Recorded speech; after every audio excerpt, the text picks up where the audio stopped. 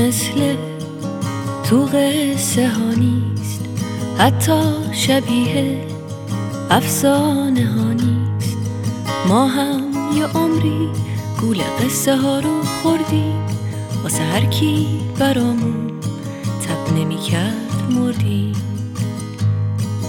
عشق همون چشمای خسته است، همون دستای سرد و پینه بسته است.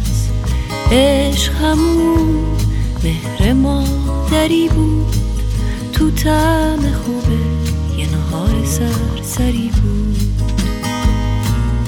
عشق دلیه که برات نگرونه، همون نگاهه که شاید یادت نمونه. عشق لبخنده یه دوست خوبه، عشق کتاب خوندن وقت غروبه.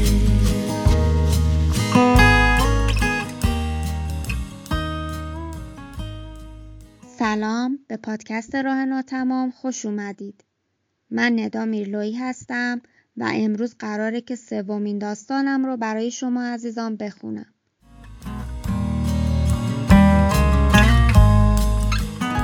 پس تا آخر این اپیزود همراه من باشید.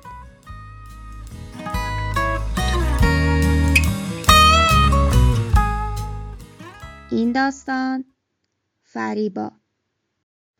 با اینکه صبح زود بود، صدای ماشین‌ها بوق زدنشان فضای اتاق را پر کرده بود.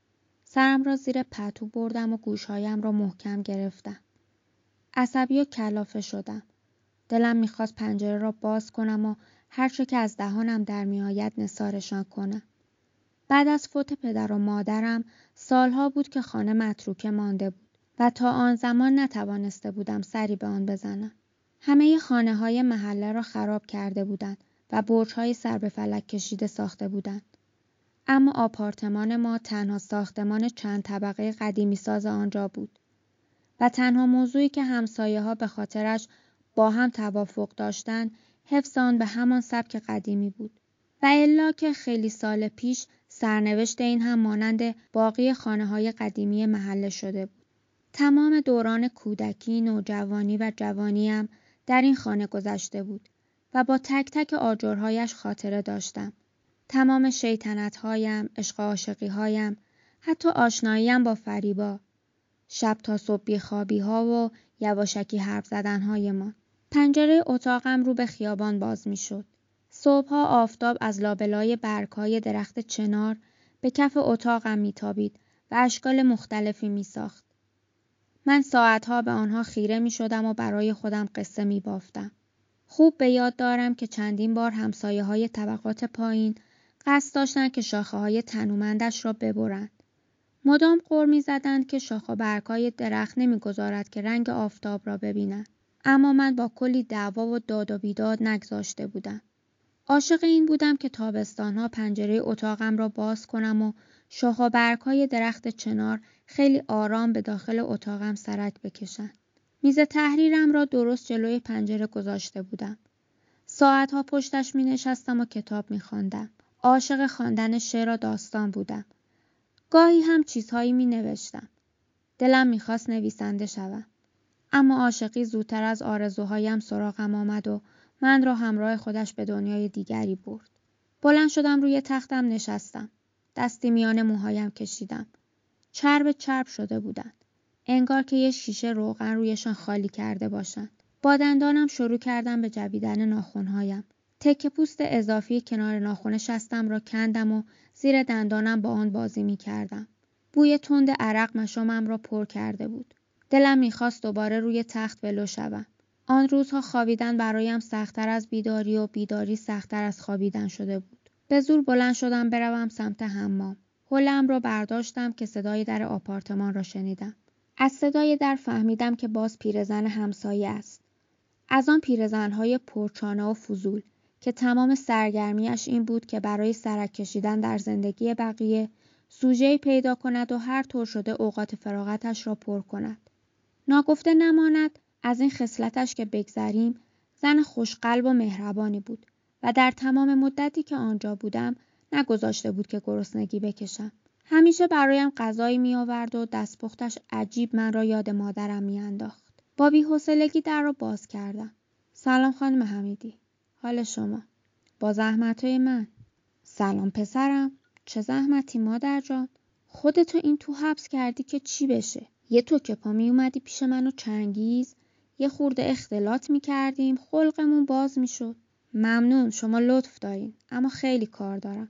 ایشالا توی فرصت مناسب زحمت میدم. اگه که ظرفاتون رو میخوان یکم صبر کنید بشورمشون، الان میارم واسهتون. نه نمیخواد. من حالا اونا رو احتیاج ندارم. راستی دیشب سرصداها رو میشنیدی؟ با خودم گفتم باز هم شروع شد. یه لحظه احساس سرگیجه و حالت تهوع بهم دست داد. پیرزن بیچاره با دیدن حالم ترسید و فوری حرفش رو قطع کرد و گفت پسرم، مادر جان خوبی؟ چرا یهو رنگت پرید؟ چیزیم نیست، نترسین. فکر کنم یکم فشارم افتاده. از بس که چیزی نمیخوری. یکم به خودت برس. آخه من نمیدونم این چه کاریه که نه صبح داری نه شب. زن بیچاره لابد همین جوری دیوونش کردی که ول کرده رفته. پریدم وسط حرفاشو گفتم اگه اجازه بدین من برم. برو پسرم. برو استراحت کن. منم دارم سوپ شیر درست میکنم. یه کاسه‌شم واسه تو میارم. پرحرفی و فضولی کردنش برایم آزاردهنده بود. روز اولی که برگشته بودم به اصرار برای ناهار دعوتم کرد. البته میدانستم که اصرار کردنش بی دلیل نیست و میخواهد تهاتوی ماجرا را در بیاورد. اما خوشبختانه چانه‌اش گرم صحبت و تعریف خاطراتش شد و ختم به خیر شد. آن روز تمام خاطرات دوران جوانیش را از سیر تا پیاز تعریف کرد. بیچاره چنگیزخان جرأت نداشت کلامی حرف بزند. تا می آمد چیزی بگوید امان نمیداد و می پرید وسط حرفهایش. از کشف حجاب رضاخان که چقدر از بابت این اتفاق خوشحال بوده است و می توانسته مثل خانم‌های انگلیسی کت و دامن بپوشد و کلاه بر سر بگذارد. از اینکه چنان برارویی داشته که در محلهشان ورد زبان همه بوده. از اینکه وقتی نوجوان بوده دوست داشته برخلاف دخترهای فامیل ادامه تحصیل بدهد و زبان انگلیسی یاد بگیرد. اما پدرش مخالف سرسختش بوده و به زور سر سفره عقد با چنگیز نشانده بودش. خلاصه که اگر تا شب میماندم تمام داستان زندگیش را مو به مو تعریف کرده بود. البته همین که ماجرای من را فراموش کرد جای شکرش باقی بود. هرچند که تلافیش را بعدها درآورد و ولکن ما نشد. آنقدر آمد و رفت تا ریز به ریز زندگیم را فهمید. در را بستم و برگشتم به سمت حمام که چشمم افتاد به سر و وضع خانه. خانه این کاروان سرا شده بود. همه چیز همان وسط رها شده بود. از ظرف و ظروف گرفته تا قوطی و بطری ها و ظروف یک بار مصرف و کلی لباس کثیف. روی میز و مبل ها یک وجب خاک نشسته بود. انگار که تا آن موقع به سر و وضع خانه نگاه نکرده بودم. پوزخندی زدم و با خود گفتم خوب شد نگفتم بیاد تو. وگرنه بنده خدا فکر میکرد جنگ جهانی سومم شروع شده. بالاخره رفتم داخل حمام. به محض اینکه جریان آب را بر روی بدنم احساس کردم سبک شدم. مدت زیادی بود که آب به بدنم نخورده بود. آنقدر حس خوبی داشتم که دلم میخواست ساعتها همانطور زیر دوش بمانم و فکر کنم. در تمام مدتی که به خانه پدری برگشته بودم به قدری غرق در نوشتن بودم که زمان از دستم در رفته بود. یادم نمی آمد که دقیقاً چه روزی بود. از کی تنها شده بودم. روزی که فریبا رفته بود را هم از یاد برده بودم. فقط می دانستم روزی که ترکم کرد شروع کردم به نوشتن. در عالم خودم بودم که صدای تلفن بلند شد. 3 بار بو خورد و رفت روی پیغامگیر. ولی صدایی نیامد و قطع شد. تعجب کرده بودم. اولین باری بود که تلفن خانه زنگ می‌خورد. کسی خبر نداشت که من اینجا. با عجله شیر آب را بستم و رفتم سمت تلفن تا شماره‌ای که تماس گرفته بود را ببینم. شماره به نظرم آشنا بود. به ذهنم فشار می‌آوردم تا شاید شماره را به یاد بیاورم. تلفن دوباره زنگ خورد. همان شماره بود. با عجله گوشی را برداشتم. بفرمایید. افشین. فریبا.